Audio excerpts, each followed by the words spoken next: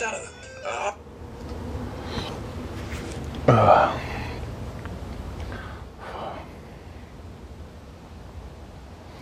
think I'm going. I'm still waiting to confirm. There I am. Anybody on? Okay, we got some folks, it looks like. Hi, everybody. I already lost the little guy, the little, what do you call it? The dampener. I think it's in the other room, but hopefully it'll still sound okay. I just need a little confirmation from the gang that I sound all right, and then we can get going. How's everybody doing today? Beautiful day here in Brooklyn. Sun's out, guns out. It's nice, like 80 something. It's looking good. Thank you to everyone who's been saying that I look weirdly thin lately. It's nice, but I'll take it wherever I can get it. I cut my own hair. I use the shaver. I shave my face. I already shaved my beard down, and I realized that when I just let it go to like Marxian lengths, that it adds like 15 pounds to my head. Like I do look like the Zardoz head coming in, just waiting for guns and food bars to come shooting out of my mouth. The penis is evil. The gun is good. But then when I trim it down a little bit, it's like, oh, my face actually is like, it's narrowed by a good third. So I think I'm going to try to not let it get that wild again, especially since I'm doing so much streaming now, and there's just my face. There's hundreds of hours of me on YouTube with just my head in the middle of a frame.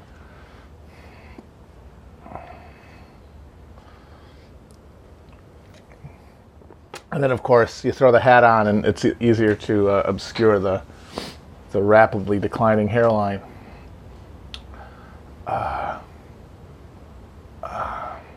So thank you for everyone, and I'll try to keep that in mind.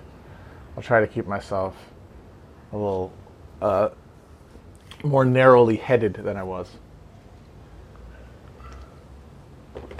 Oh, someone's saying my last stream was good. Thank you.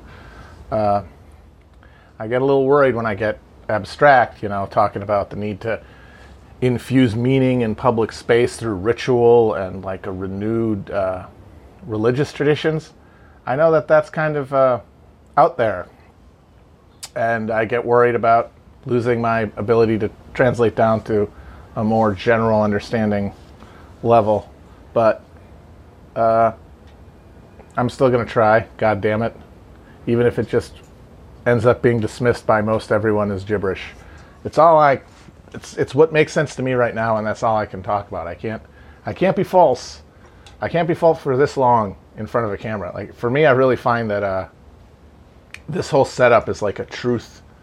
It's like it's like Errol Morris's in Terratron or something, where just knowing that there's this audience out there, this Benthamite panopticon, and while I'm trying to like reason things out, it kind of squeezes all of the artifice away because I can't maintain it. It becomes too difficult to keep the lie straight, and I end up having to just come clean, just so that I can keep talking and fill the fucking space with words. So that's why I've really, really enjoyed this, and I think that honestly doing these has been really important to my personal spiritual evolution, to get real with it. So thank you for anyone who is still finding any meaning out of these, because that's what makes me feel like it's still worth doing and not totally self-indulgent.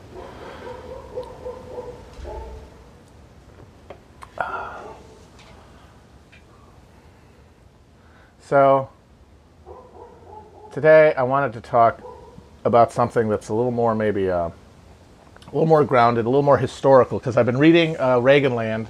I got an advanced copy through my media connections of the new Rick Perlstein book that covers the Carter administration. I talked about it a bit before on here, and It's very good. I just finished 19. It's divided in years, and I just finished 1977. And oh man, I got my hands. I'm rubbing them together. But already there's been a lot of great stuff. And what's really cool about Pearlstein is that I think more than anyone, he understands the real dialectical dynamic, even if he isn't really a dialectician, and he's like he has a liberal sensibility, and his narrative is evolutionary without being fully three-dimensional. But he definitely gets that there is like a conflict driving the emergence of like the Republican Party as we understand it. Like, we got here through a process. It's like it's true to say like, oh, these are the same Republicans they've always been, but that's also obscures the fact that over the years they've changed. It's like a ship of Theseus thing. They fused and shifted. And it's the same people pursuing the same political goals. See, that's the important thing, is that the real base of power of the Republican Party, America's capitalist class, has not changed. What's changed has been the culture that changes within the economy have produced, that requires the Republican Party, which is a political institution and has to reflect some sort of will of the people in some way to be legitimate as a political institution in a putative democracy. So they have to reflect the frustrations and alienations of their voters as neoliberalism immiserates them. I'm talking, of course, about, from the middle class and lower Republican voters, including upper middle class, because people point out, a lot of these Trump voters, they don't have, they're not economically insecure. They have a lot of money, but the thing is it's not necessarily even your actual immiseration. It's the fear of immiseration, the fear of falling, as Barbara Ehrenreich said. Apparently, the rich people who like Trump the most are the ones in congressional districts that have the most poverty. But are still, segregated. So like white poverty, places in like Appalachia, the Midwest, that have been hammered by deindustrialization. And they still are doing well, so you can't say that they're miserable, but their neighbors are doing poorly, and their kids they know are going to do worse than them. So there's anxiety even if there isn't actual immiseration. So the conditions on the ground for everybody who hasn't been at the very top of the distribution of income in this country over the last 40 years have been dog shit. Either you have lost it significantly and materially, or you fear losing it. Both of which create alienation from America, the project of America. And that alienation has to go somewhere. And the job of the Republican Party is to keep it reactionary, to keep it fixated on cultural demons, cultural spirits brought up by the conjuring wand of the manufacturing of consent. Immigrants, minorities, communists, whatever, abortion providers, cultural Marxists. And that's been because things have gotten worse, and the Republican Party has to reflect that. And what Pearlstein gets is that that reality of a widening gap between the commitment to the project of America, between the people who run the Republican Party and the people who vote for the Republican Party, has led to a cultural shift within the Republican Party towards the sort of blood and soil, anti-intellectual, tub-thumping populism of Trump. But it's not just culture changing. Significantly, it was resolving a conflict in the Republican Party between the internationalist wing, which is Wall Street, which was embodied by Eisenhower beating Taft at the '52 convention, and then Rockefeller, Nelson Rockefeller being the avatar of that Wall Street republicanism that saw its interest aligned along an international line, because they were the capitalists who had the most information, right? Because you can never say that the ruling class rules by their own interests, for their own interests. They rule for the perception of their own interests. And usually those are very close because they have a lot of information and power, and that gives them the tendrils to recognize the terrain more than us schmucks who don't have that kind of coordinated intelligence gathering capability. So they have the most information, which means that they can control the situation more, but it's not total. There's a gap, the Dunning-Kruger thing that's inside every institution and person. But they were closer to knowing the score. They were closer after World War II, looking at the global economy and the Soviet Union, and say, this is not going to be a military conflict. We are going to win by creating a new dominant economic model that will be hegemonic. We will replace the patchwork exploitative system, extractive system of European colonialism, and we will replace it with a world system of raw production extraction in the third world, leading to consumption in the first. That's what we're going to build, and that requires standing up the economies of all our former enemies and infusing them with capital, and eventually helping them establish their own competitive industrial economies to compete with us, because they needed to be strong, because otherwise they would be defeated. They saw that vision. But there were other Americans who ended up getting represented by Goldwater and then Reagan, often thought of as the Sun Belt Cowboys, who won the battle for the soul of the Republican Party. Those guys were local manufacturers mostly. You're talking about a regional powerhouse. He mentions the Allen Bradley Company in Milwaukee, a perfect example. It's a local industrial supply company that is also one of the premier funders of race science. Charles Murray got a ton of money from them. They have their own think tank that's trying to prove the racial superiority of white people. And they've spent millions of dollars over the years on the kind of direct mail grassroots stimulation that led to the creation of that movement. Robert Welch, the founder of the John Birch Society, was a small local candy manufacturer in Massachusetts. The Knott's Berry family, who now have a theme park in Orange County, and were one of the four families that basically monopolized agriculture, cash crop agriculture in California in the 20th century. Another reactionary funder and font.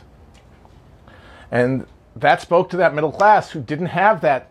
They didn't have the interests. They were being exploited by Wall Street. They didn't have interests in common Wall Street. And so they were actually, their real interests were opposed to the broad category of capital, but they didn't know that. Because they couldn't see the one in front of them because of the ideology that they had.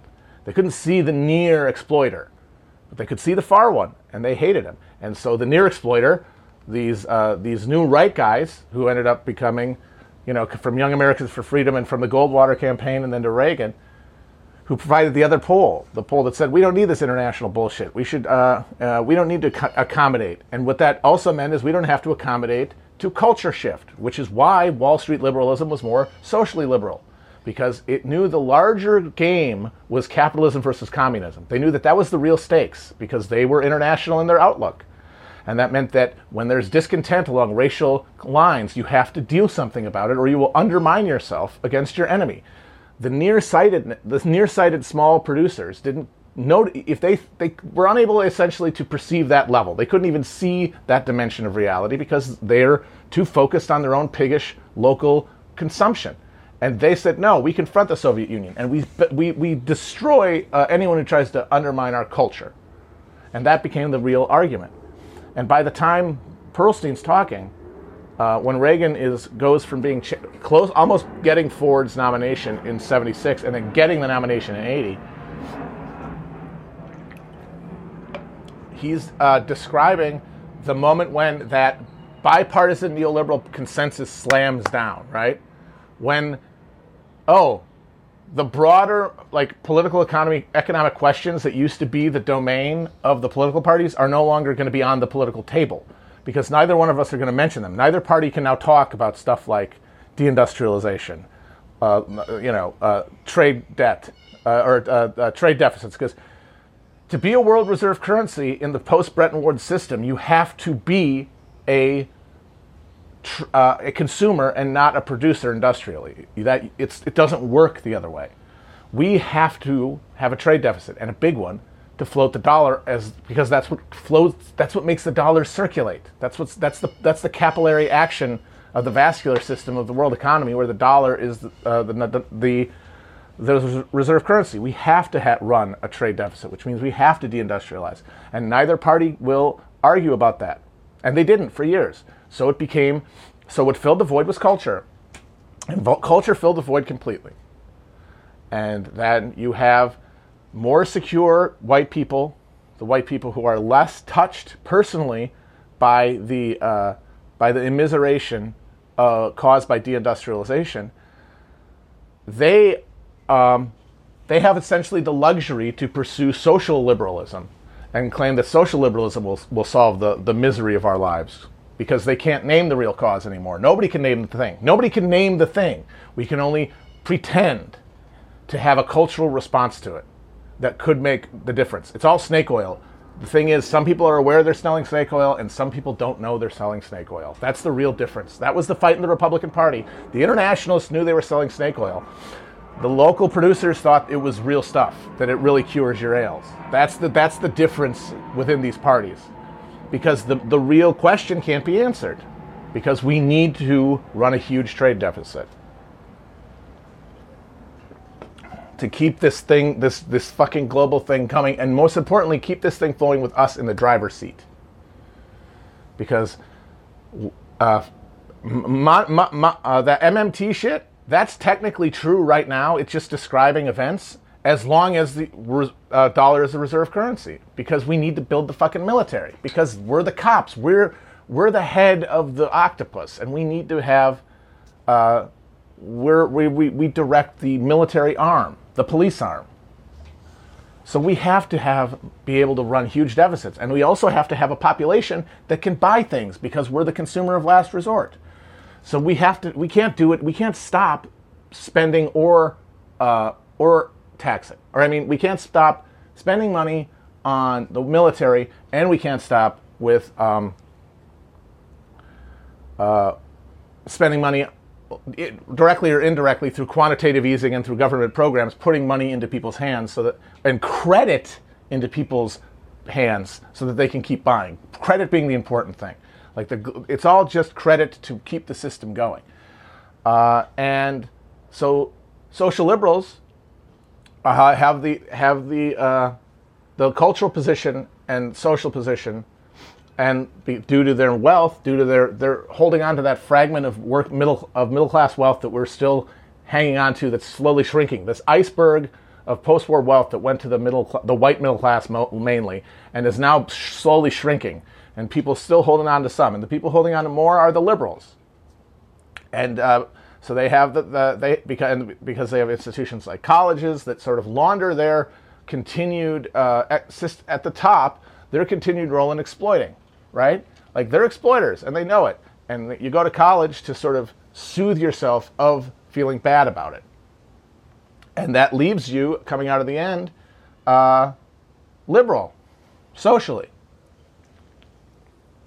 If you don't go to college, if you're on the bottom, if you're being exploited, well, then you don't have really a lot of guilt to assuage in the first place. And then you don't go through the process. And so you are more likely to blame cultural elements, especially if there's a party that exists to convince you that there are cultural explanations for this, and that blame other people for things. Because you're trying to blame somebody for why you're mad. The liberal isn't trying to blame anybody. A liberal is trying to assuage guilt. Those are the two poles of motivation for politics. The liberal wants to not feel guilty. The conservative wants to blame somebody. And so the Republicans are there to have scapegoats at a cultural level for them to go to, and that's why they gravitate towards there. Liberals want to feel virtuous, and therefore going for the underdog makes them feel better, and it makes them feel like they deserve their wealth now. And what happened with the Republican Party, as Pearlstein points out, is that as economics fell away as the thing you could actually talk about when you're running for anything, and got filled with culture, that meant that the party itself filled with people who cared about culture. Because the people who care about culture, they're producing people who don't have that old understanding. They don't understand that these things are just to rile up the rubes. They don't understand that this is supposed to be rhetoric, because they're seeping the same culture that everyone else is now absorbing, that all emanates from the alienation caused by deindustrialization, cutting off growth for the American working class. And so over time, the party itself becomes taken over by those people, the true believers. And now what we see with Trump is this, like his war with the deep state is a war with the now totally triumphant lumpen reactionary hicks, basically, over the remaining shell of establishment Republicans who understand that they're in a global fucking system. We are in a global system, you dumb hicks. We can't bring the jobs back. You have to give people bread and circuses. What are you doing?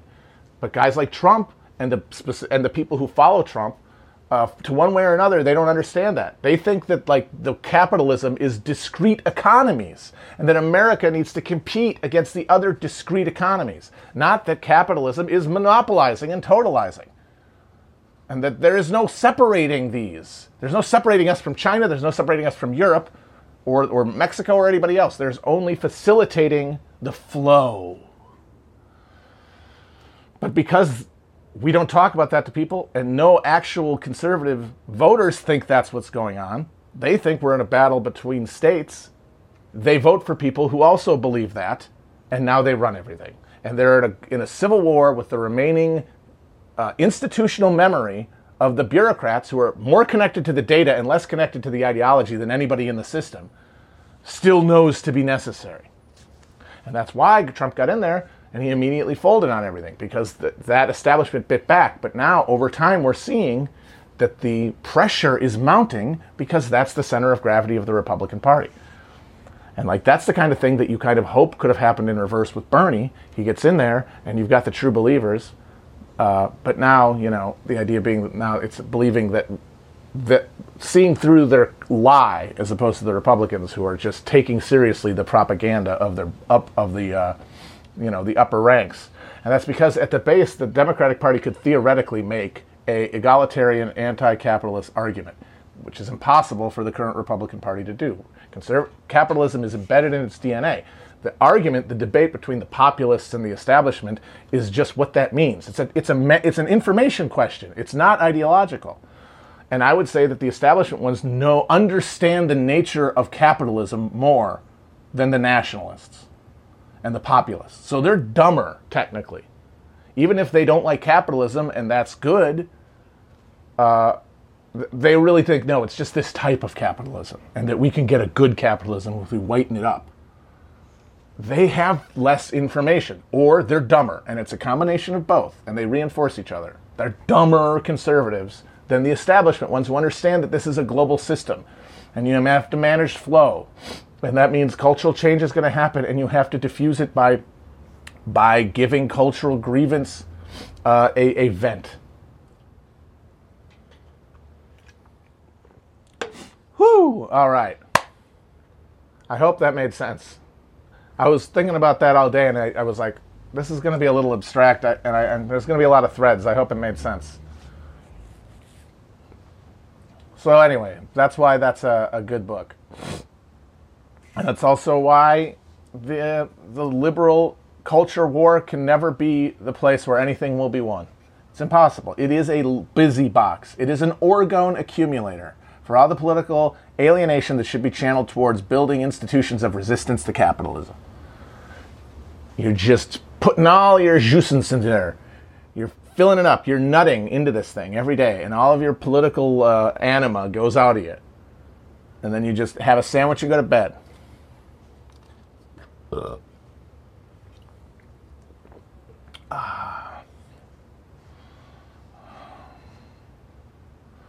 So yeah, stop putting orgone. Stop getting the orgone. Keep your orgone to yourself. Sometimes you get an overflow, and you gotta like relieve the pressure from the tire. And I understand. I do it. I have to do it. I mean, I have to do it for the job, but also I have to do it for myself. But I try to do it less and less. I try to wean myself. Like today, I tried to start talking big picture, and then I ended up talking back once again. But the thing is, I'm not even talking here about I'm not even talking here about the internet. I mean, I'm sorry, but the social issues, the culture war cannot be a place. That doesn't just mean on the internet. It means anywhere. It can't be a productive place. And I think you'll find anyone who says, well, what about X, Y, and Z? What they're talking about is the potential for those things to be wedded to a socialist project. That you're talking about breaking open a consensus that is now open for capture, and it is free flowing. And it's a question of how to exploit that, how to use that energy the most beneficially. But that is always within mind the knowledge that it cannot be the end point of struggle, because then you end up going from tearing down one statue to trying to tear down a bigger statue, and just finding more emotionally satisfying realms of symbolic action. Ah, damn it.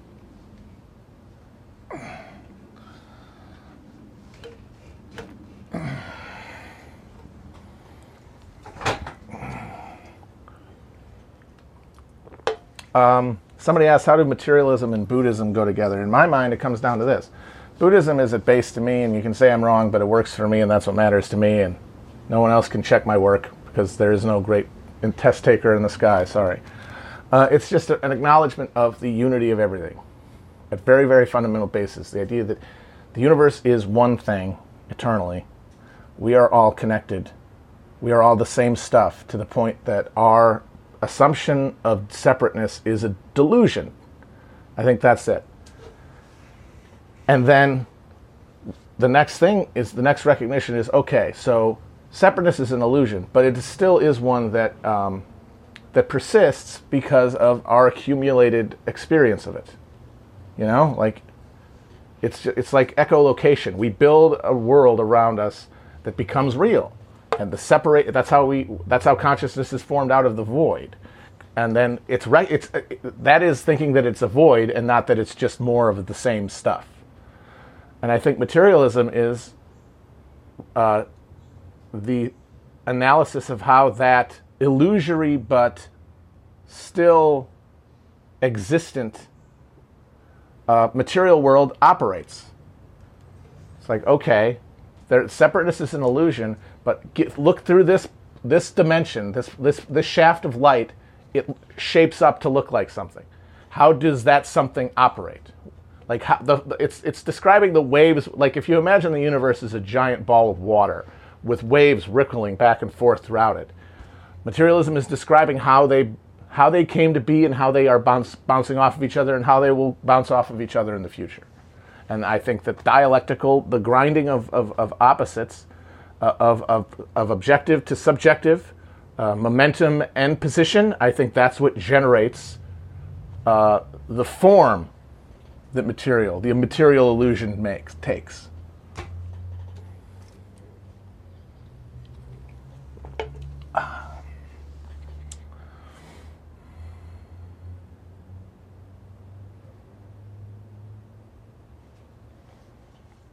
All right, that was good. I felt good. So let's take some questions, because that was pretty heavy. Let's get silly with it. If anyone has like some fun history, counterfactuals, or F, marry, kill things, or just, how many ducks I can fight, I'd like to take a nice little wind down.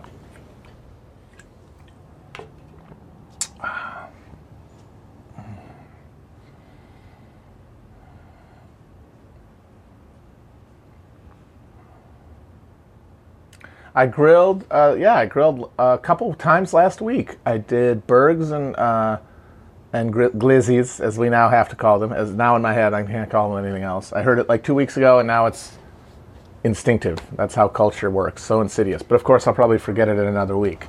It holds you tight and then lets you go.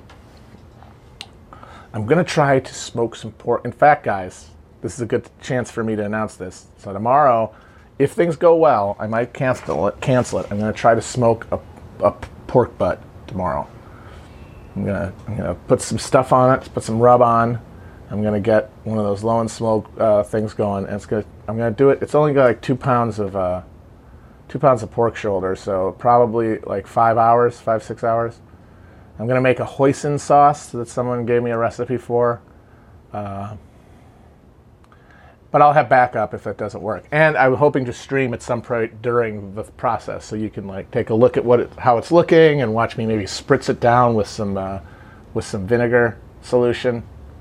So if everything goes well, I'll have that. But I'm going to have backup probably, just some steaks or something in case it goes to shit, because you don't want to leave everybody empty-handed after they come for a grill. But I do have a meat thermometer, so I know I'm not going to kill anybody. Apparently I had one the entire time. I didn't even know I did. I found it on top of the refrigerator, so we're good. I love that weird ass poster that Cuomo made. Someone, Ursula Lawrence, who's on Twitter, shout out, she pointed out to me that it looks very much like one of the paintings that Harwood Fritz Merrill made of like the symbolic alchemical paintings that explain the nature of the universe and how to pierce its mystery. It looks very alchemical. It looks very, very much like an esoteric chart. It looks like one of those things that you find in a book of errata from like a famous schizophrenic intellectual. One of those like Henry Darger guys who leaves a tiny apartment filled with scrawls that end up getting published by Soft Skull Press. And there it is in the back. Oh yes, the consciousness raising arch. This is the cowbell of eternity here. It was really cool. Or like a medieval text, like a medieval drawing of like the kingdom of heaven, or illustration from. It looks like if you turn it upside down, it could have been Dante's 9 Rings. Whoa! What if you put a black light on it or something, or put a candle behind it, and it just becomes that? That'd be pretty funny. God damn it! I'm so mad. I'm so disappointed that Lodge 39 is not going to get another season. They were setting up such good stuff, and you know that it wasn't going to be a thing where it's going to lose its momentum. I guarantee you, they had like a season number. They set a season number in advance. Like I would guess, like 4 or 5 probably would have tied it up. Damn it! Shouldn't have made a deal unless I could have sworn to get him at least 3 seasons. Because I think you can do okay with 3, but 2 is just, especially when you got such a great mystery in the background, all the stuff with Orbis and the Parabola group, and of course Dud's dad, who 100% is not dead. Like 0% chance that their father is dead. The Dudley clan's dad. No way. He will come back. He would come back for sure. 3rd season. Although I think it could have been a fun twist if Dud finds out that he finds evidence that his dad's alive, and of course Liz doesn't believe him, and he follows the trail and finds out that his dad did fake his own death, but then he had died subsequently. I think that'd be kind of funny and like fit with the themes of the show. But yeah, and like I'm assuming that the Parabola group invented Bitcoin. Like, that seems to be pretty clear that that's going to happen. I would like to know more. I'm clicking on that, and they won't give it to me. Fucking Bezos rescued the Expanse from cancellation and put it on Prime. And it's like, people tell me that's a good show, whatever, sci-fi, blah, blah, blah. Not really my thing. And it just shows that fucking lizard man has no taste, that he won't pick up fucking Lodge 49 for one more. I'm calling you out, Bezos, on your own platform, motherfucker. Bald bitch. That's right. I'm on Twitch right now. Hey, I'm speaking to you. You fucking gecko-ass motherfucker. Put the show back. Put the show on fucking Prime.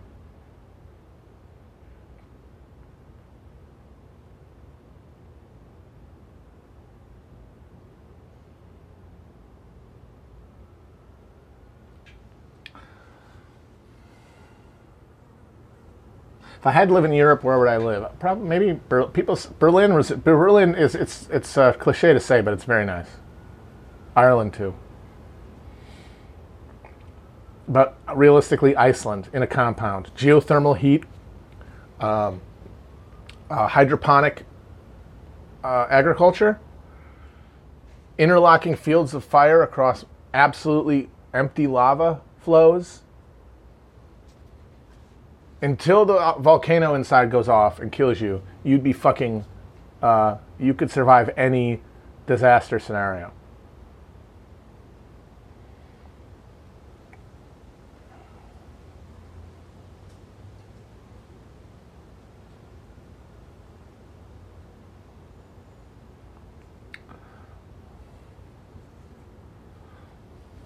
The Netherlands is nice too. I have to say, Amsterdam's very charming. Where is the best possibility for a leftist Marxist movement? You know what? I kind of think it's, I've talked to people who've made this argument, and I think they have something. I think it's the Chinese working class. Because they are the people who hold the condition closest to traditional Marxist notions of class consciousness formation. Densely packed urban factory workers. That's who built socialism in Europe. Now, of course, because of cultural difference and time difference and technology difference, it doesn't mean it's going to work this time along the same axis, because Marx was figuring a certain cultural context. Now, manufacturing of consent and alienating people from their class consciousness and from their very spirit being have elevated surveillance, technology, propaganda.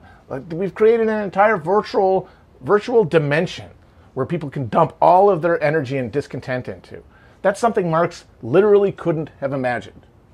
So that means we're not in the same situation. But those people are the closest we've got. And so if there is anything to that notion of this is the friction that creates the fire, they've got the best kindling.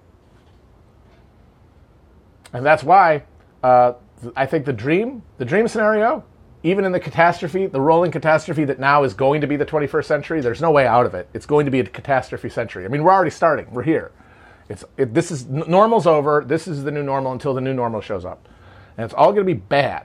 But the one where there's recovery towards, recovery away from this critical failure, this critical overemphasis on capitalism, critical overconsumption, towards some sort of stable world system of sort of positive feedback loop of socialism where consumption is distributed southward and transformed into efficiency, and then that efficiency is just like the same kind of concept of a flow that exists in our capitalism in a world system, but positively towards, I hate to use the word, but healing, away from exploitation towards cooperation. So if that's going to happen, I think it's going to happen in some sort of union between China and the United States on the terms laid out by the negotiators, who would be, in the good scenario, the working class, in some way, like working, or in the United States, like working class plus progressive bourgeois, instead of being led by just this rump, social liberal, nothing else, current bourgeois that we have now, against the Chinese, like a renewed Chinese working class. Now, the Chinese working class, one of the things they have to fight against is that the government that they would have to organize against calls itself communist. So they're going to have a harder time than previous generations of alienated workers putting a name to their alienation, because part of the descriptive architecture that would have got them to class consciousness is going to be tarnished and alienated from. So that's one of the many reasons that we're on a bad trajectory, and any good outcome is not in any way to be assumed. But anything can happen still. And of course, the bad version of that is a corporate merger carried out between the billionaire-captured Chinese Communist Party and our bourgeois dictatorship parties representing capital, just handshaking across the Bering Strait. And then we do get the Matt Stoller nightmare, where Chinese social control gets imported entirely to the United States. That is what would happen. So Stoller's nightmare is absolutely a possibility. But where he gets it wrong is because he's a fucking libertarian, because he hates the concept of dialectical reasoning. He's like almost a pure liberal in his thinking. He thinks the way to stop that is by having conflict with China, meaning heightening conflict between our prospective working classes. Yeah, that's a great idea, dumbass. How'd that work in World War I? How did the problem of the real threat to like democratic institutions in Western Europe, to like Kaiserite like monarchism, like the central powers, like the don't you think there? I mean, obviously a lot of it was propaganda, but there was a genuine concern among like the leftists who ended up supporting the war credits in their respective countries, and it broke open. And you're going to use those same principles of xenophobia and nationalism that mystify and obfuscate the class conflict that we have to fucking create. You're only going to lead to the worst outcome, where they just blow each other up, and then we have a new dark age where emerging from the rubble of our global capitalist empire is a neo-feudal technocratic archipelago of remaining stakeholders. Your Bezoses, your Zuckerbergs, your Kochs, your Oprahs, all of them now using their technology, the remnant technology that they have disproportionate access to command a neo-feudal economy of direct service. And all those beautiful liberal institutions and even communist dreams of social equality fall into the dustbin of history for another millennium. So good luck with that, Stoller, you dumb motherfucker. The way to defeat that danger of the corporate takeover, the merger happening that you pretend to think is a takeover because you don't understand that it's two hands of the same thing. The way to defeat that is to establish working class solidarity and functionality through the institutions. Hopefully rising labor militancy. Like I said, big box retail is a huge site of struggle there. And the party, some sort of workers' party maybe, I don't know. I've been thinking more and more about the need for that. I wouldn't have said that before the Bernie thing, but like, and I don't think we were wrong to do it. I think it was necessary. It was like, you needed to be disenchanted of that as an option. And there was no way to wish that away. It had to happen.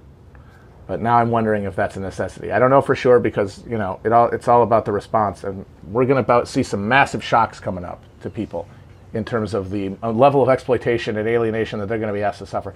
They're going to have to alienate themselves from their own life. They're going to be told that they're going to have to voluntarily risk their life, more than they already are, consciously anyway, in order to keep doing things that they don't even want to do. I mean, my God, can you imagine the turbocharging of alienation, where it's like, hey, you know that job you don't even like? And you do technically risk every day you're going to get hit by a car or shot by somebody while you're there or whatever.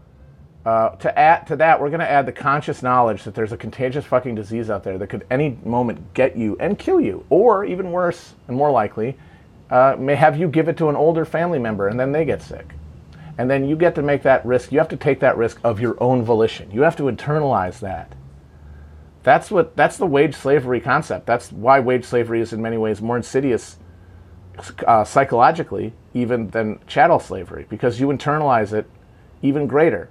You are the one doing this. You're the one who went to work. You're the one who got your grandma sick. You're the one who, as they cut off your leg, oh, I deserve this, in a way that it's unique and it's horrifying. And that's going to go somewhere, is all I'm saying. Alienation's going somewhere. And there's very little organizational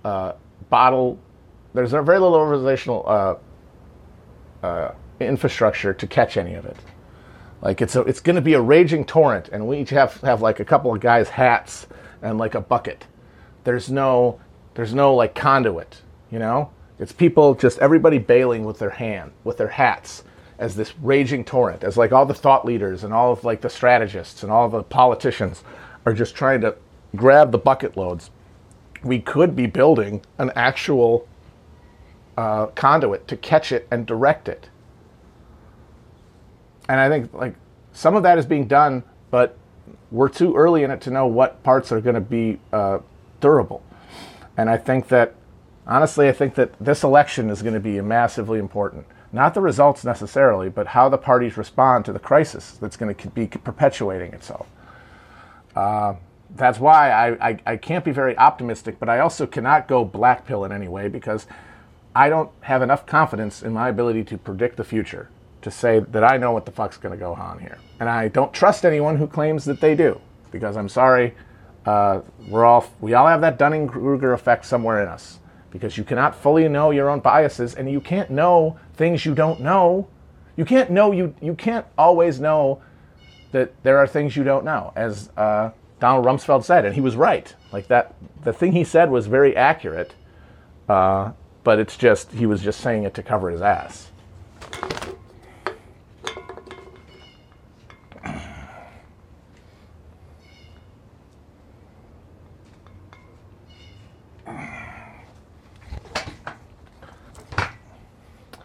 But someone says it's too late. I think you can say pretty definitively it's too late to prevent a century of catastrophes. But there are degrees of catastrophe, you know? Like the crisis of the 3rd century is different than, the Justinian plague, is different than like the Mongol invasions of, like there are periods of dislocation and warfare, But like, all right, what about, compare like Ireland in the 70s, the Troubles, right? You could say that was a period of prolonged social crisis with a lot of misery. Compare that to, I don't know, Persia during the Mongol invasion. The thing where they wiped out maybe 90% of the population. There are degrees here, and they can be shaped only in the moment that they occur, because the conditions obtain then, and they don't obtain now, and we can only prepare. We can only prepare ourselves.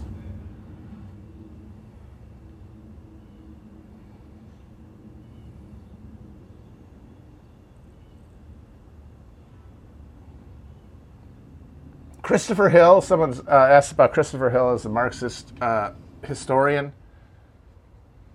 Yeah, he's really good. He wrote a book about that I read about Oliver Cromwell as like a proto-bourgeois figure. Really good.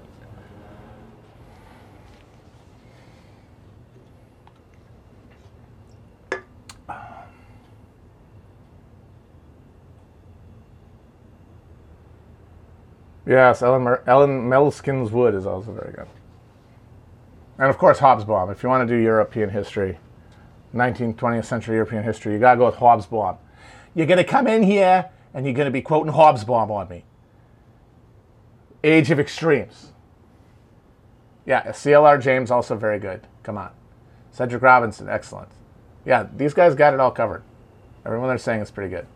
I wouldn't call Tony Jute a Marxist, but he has a very good handle on the shifting political economy of Europe. Ooh, somebody asked a very interesting counterfactual. I was actually talking to Brendan about this the other day.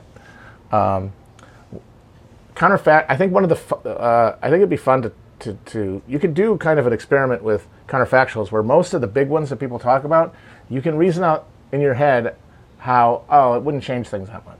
Because at the end of the day, individual events cannot, they have a butterfly effect and they create a pattern of randomness, but individual discrete events, for the most part, can't shift things if there isn't the necessary conditions for them to take, the cultural conditions. If they're not there, it will be overwhelmed by the flow, just the stultifying reality of the existing institutions. But the ones that are really interesting then, the counterfactuals that are very interesting, are the ones where you have more of a fluid situation. And the Henry Wallace nomination is one of those things where that could have actually very easily happened. And if it had, in the fluid moment of post-World War II, when you had the Democratic Party had gone from being like a twilight struggle at the beginning of FDR's administration. The Democratic Party started out in a war between East Coast progressive types, neo-progressives, and Southern reactionaries, and that battle was demonstrated by the ticket. FDR, Eastern elite liberal, whose New York governorship had been a laboratory of New Deal stuff that would become New Deal policies, and John Nance Garner of Texas, a old school Southern Democrat, and everything that represented. Pork barrel politics plus good old-fashioned white supremacy, and also isolationist politics because of that narrow-minded focus of local conservatism I told you about. And By the end of the administration, it was sort of a civil war, at least before Truman got in there. It was a civil war between the East Coast elites guys and fucking communists, actual communists, who ended up being represented in the people who ran the Henry Wallace campaign for the Third Party campaign in 1948, which wouldn't have been necessary if by just a few quirks of history he'd ended up being vice president when FDR died, which absolutely could have happened. And that's like, yeah, of course, we don't have an institution. We don't have anything like the institutions to accept communist rule in America. And I would say no, not out front, not outwardly. But I think you had enough genuine left-wing, internally mobilized organizational energy within the government and within the labor movement that you could have had the kind of a genuine entryism. But Truman being president really helped slam the door on that. Really slam the door on that.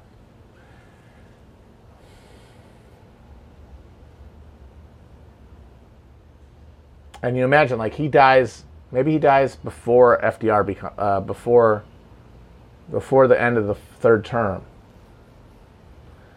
Hard to imagine him losing a re-election in 44 before there'd been any chance for conservatism to pick up the pieces and start, assembling the cultural. Because at that point, culture was still saying that the Soviets were the good guys, and it had to, because it was still the war was on, and it was only after the war was over that we were able to have that mighty Wurlitzer of consent manufacturing turned against communism and against the Russians.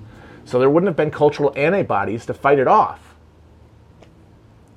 It's hard to think. It's such a big change that it's hard to really think how it could have actually played out. I mean, a lot of people say it would have prevented the Cold War, and I think that, since the Cold War was almost entirely imposed by the United States on a isolationist-looking Soviet Union that had no real interest in brinksmanship, which they proved in fucking Greece by letting the whole Greek left out to dry to get fucking rounded up and massacred by the monarchists and the British. That was where the split from Tito happened, is because Tito was like, what the fuck are you doing? This is a front of the global revolution. And Stalin's like, yeah, I'm trying to secure my borders here. This shit's chess, motherfucker. It ain't checkers. That was basically Stalin and Tito.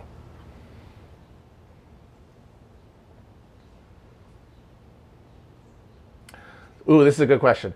Matt, Trump or Biden will leave less blood on your hands. Guess what? It doesn't matter. I don't think this has been emphasized enough. People like to say, what difference does it make when you vote in a swing state?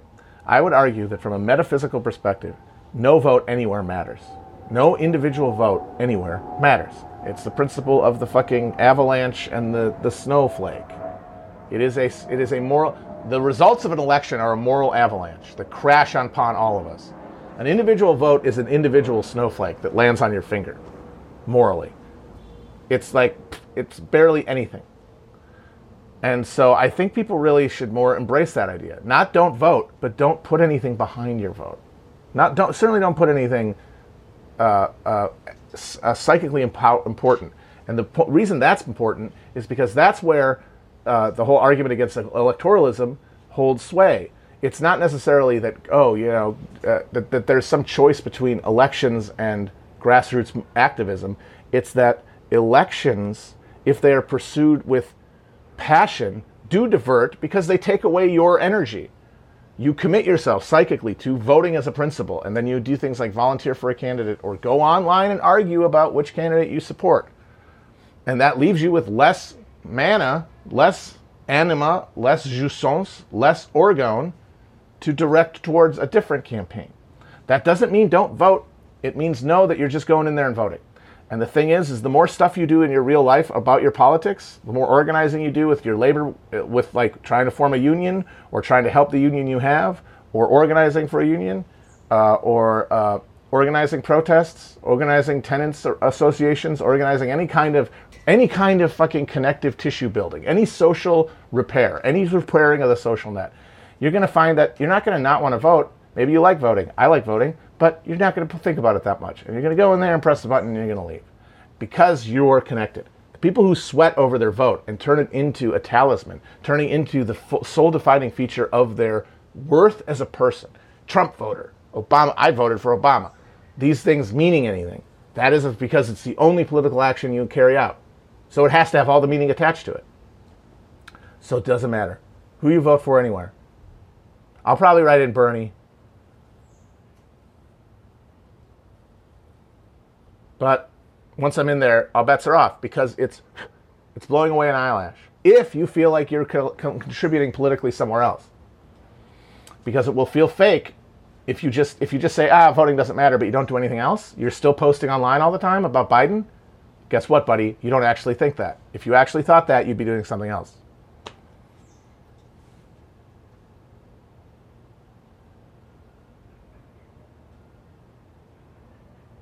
See, I got people in my freaking Menchies making an argument for a person. Doesn't matter. It's tears in the rain. It doesn't fucking matter. Write in Snuffleupagus. I wrote in drill in 2016. Maybe I'll do it again. I'm just going to vote for the Harper's letter. That's going to be who I'm going to vote for. Just write it in right there.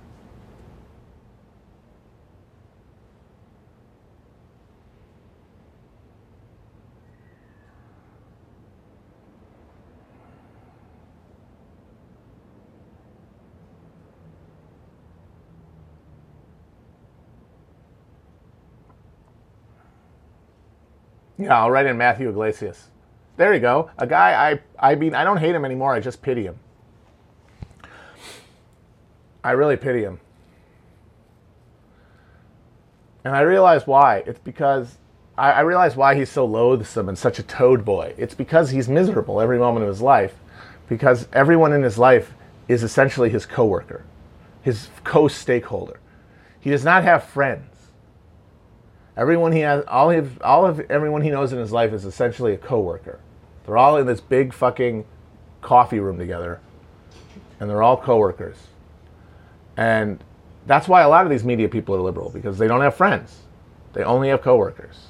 They only have colleagues, the most bloodless, reptilian word imaginable, colleagues. And what that means is you can never be really ever comfortable around them. Because you know that at the end of the day, they're a stranger, and that means that they're going to put their interests above yours.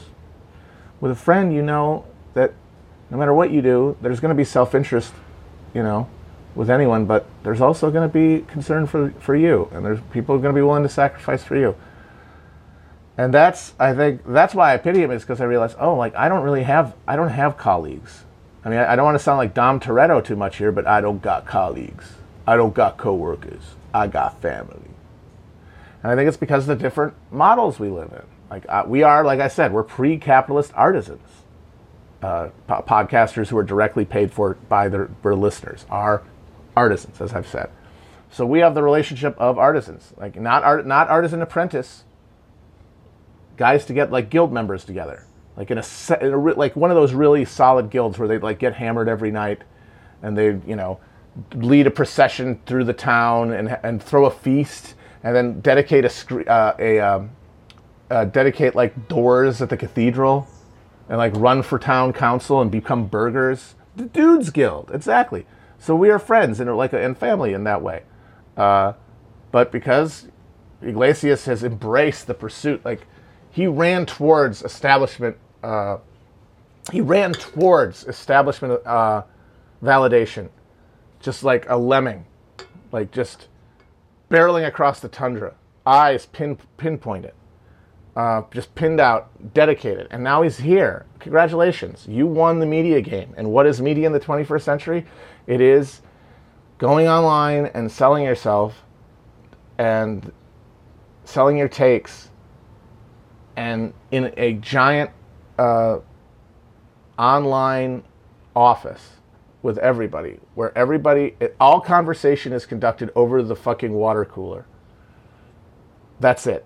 And so all of those HR rules and all of that enforced alienation from each other, the culture that makes office life amenable to socialism and amenable to socialist radicalism and and organizing, because every ritual of it is alienating.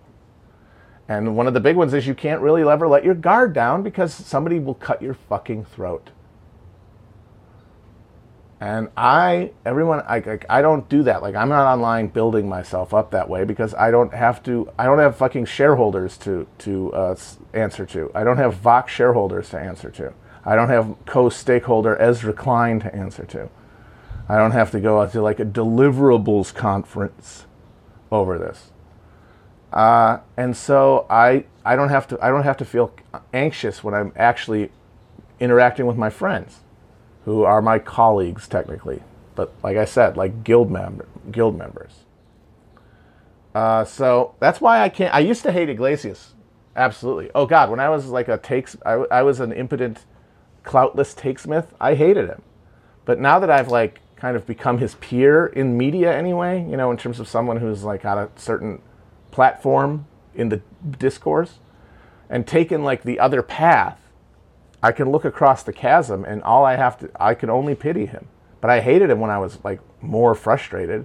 When I wanted what he had, I hated him. But now that I know that would have been a poison chalice, I can't hate him anymore. Yeah, I would love to get guilds back.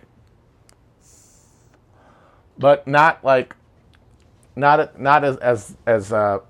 labor exploitation vehicles is what they became, of course. You know, the way they exploited apprentices and limited labor pool, limited access.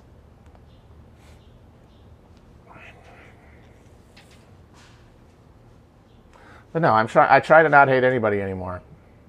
I get kind of like head up about people being willfully obtuse. You know, I'll still yell from time to time because it's instinctive, but I can't hate the people anymore. Certainly the media people, because none of them individually are even really doing anything bad enough to warrant a real moral reckoning. You know, it's the snowflakes and the fucking avalanche thing again. You can't. It's more morally weighty than voting, but it's not that much. You're still just grinding out takes in the take mill. How bad could you be? You know, and that doesn't go for. And of course, that level of empathy is then not as much that you would extend to somebody in, say, Judith Miller's position, you know, or somebody who actively produced propaganda that had adverse effects in the real world. And then, you know, political leaders get even less, business leaders get even less, but there has to be a baseline empathy for everybody.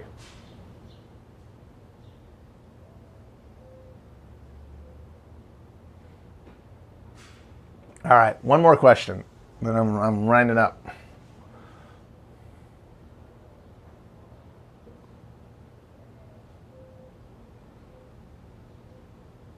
Even lizards like Bezos. I mean, the whole lizard thesis is that you become less human as you become more powerful, and I think that's true. You armor yourself against your fellow people. You delude yourself further and further into believing that you are an isolated consciousness and that you're not part of any greater being. And that's a delusion. You're driving yourself insane. You're turning yourself into a lizard. And you're sandblasting your own fucking half of your brain's ability to perceive the world, because these things are perceptible. These things, the connection is not entirely built intellectually. That comes after. It comes after you are overwhelmed by the experience of oneness with others. And he's never felt that. And if he has, he fights it off ferociously. And that makes him miserable. And that's where the empathy comes in. Because I know that Bezos is fucking miserable. I mean, he might still be deluding himself into thinking that he's going to inject his body into a robot, but like, one of these days the whole thing's going to fall apart, even if it's 100 years from now. And then he will die and go to hell. Not in terms of actually burning his soul or anything, but his last moments will stretch into an endless agony.